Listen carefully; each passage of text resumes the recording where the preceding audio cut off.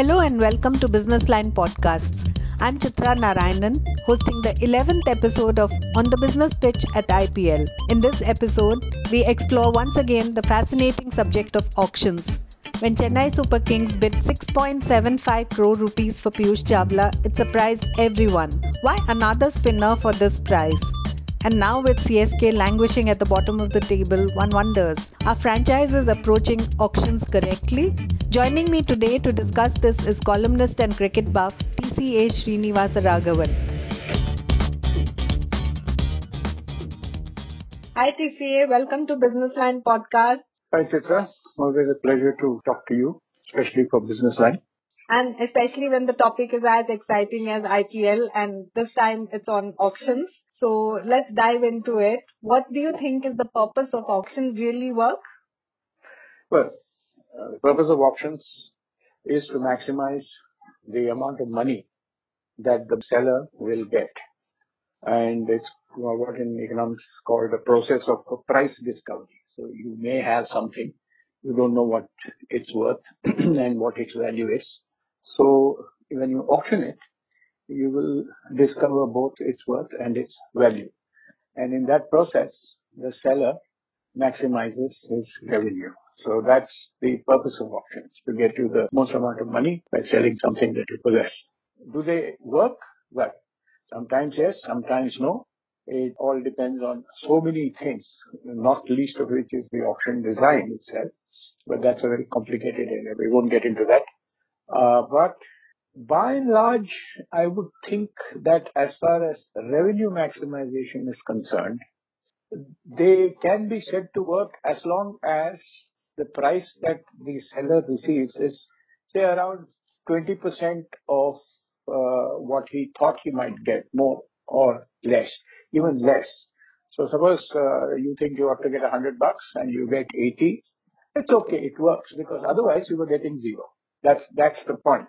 Zero, if you just sold it, went to one chap and said, listen, how much value? And you said, how much will you buy this ring for? And the guy says, I'll give you $10. So, you know what I mean. So, uh, normally there is competition amongst sellers.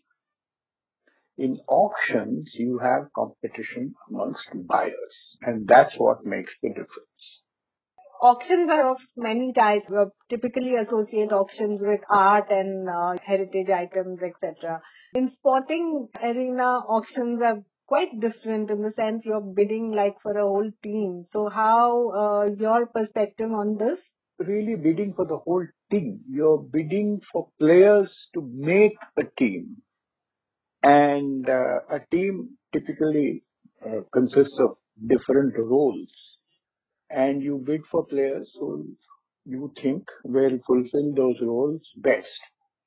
So you may want, in the case of IPL, for example, you may want a batsman who can also bowl. You may want a bowler who can also bat. You may want a wicketkeeper who can also bat, and so on and so forth. So how do you optimize the combination of players who should constitute the team? By paying as little as possible for each player, because you're buying, and you're buying each player separately. You're not buying the whole team. So in this, uh, many things can go wrong, many things can go right. It's a toss up, really. What happens is, last time I think someone talked about it, isn't it? The winner's curse. And you may end up paying more than you ought to have paid for a player. Uh, that happens more often than we imagine, because typically the buyer would want to pay as little as possible, and that's not always the case when there are different people competing to buy a particular player. So do options work in constituting the best possible combination or the best possible team? Personally, I don't think so. But you can ask the owners of the teams that win and the teams that lose. So the teams that wins will say, yes, it works. The teams that lose will say, well, not quite. So I think that's about the size of it, really. So football also has seen auctions and bids and stuff, but do you think it's more successful in football versus say cricket? Cricket is a standalone, unique, you know, most splendid thing you can think of, and it's not a team game. It's been played between two players. It's played between the batter and the bowler. The rest of the guys are support cast. I have always thought that you can replace them with any Ranji Trophy team and they will do just as well or just as badly. There's not going to be much difference. The real thing comes in the bowling and the batting.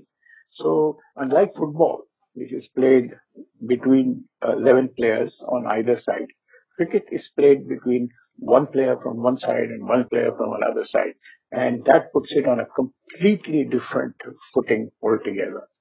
So you can't compare it to football and hockey and stuff like that. If you were the bidder, how would you bid?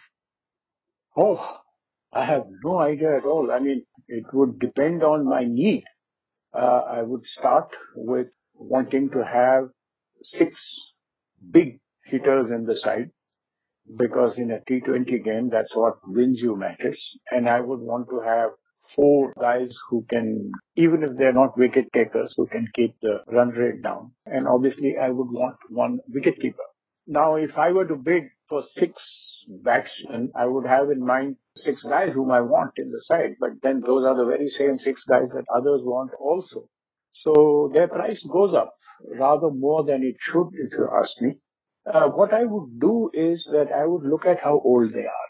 I would make sure that if anybody is, crossing 32 or 33, I would not bid more than about some minimum amount. Don't forget, this is a game which requires a maximum amount of hand-eye coordination in the shortest possible time, quarter of a second or less than quarter of a second for the batsman. And as you grow older, that coordination disappears.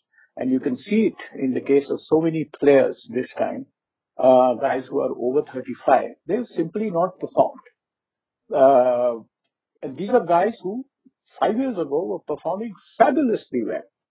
So age has a very direct bearing on how much I would bid for a player. That's pretty interesting because then these high-priced players like Dhoni, Kohli, etc. would not be on your, would be priced pretty low by you by this reckoning. No, you're putting it the wrong way. I would not increase the price of players above the age of 32 or 33. That's what I mean. Maybe 35 if you want to stretch the point a bit. But I certainly think that, when you reach 35, you're not going to be able to play the way you were playing when you were 30 or 25. So then look at this IPL. Look at the number of guys, the kids who played so fabulously well. You've not heard of them. I mean, most people haven't. I mean, if you follow Ranji Trophy, you do. But look at how well they play. This is a young person's game. It's not meant for oldies. Oldies fetch the prices they do because of the marquee thing. Oh, I've got this guy in my side, I've got that guy in my side, and look how good I am. Far more is made of experience than it ought to be because, look, you're playing 20 overs. Experience, what's it going to do beyond a point? The experience has to be with the bowler. He's the one who has to know how to bowl. It has to be with the batsman how to get out of a tight spot. The rest of the guys really handling the side and all that, really, there's nothing very much to it. Anybody can do it. Thank you, TCA. As always, very interesting talking to you.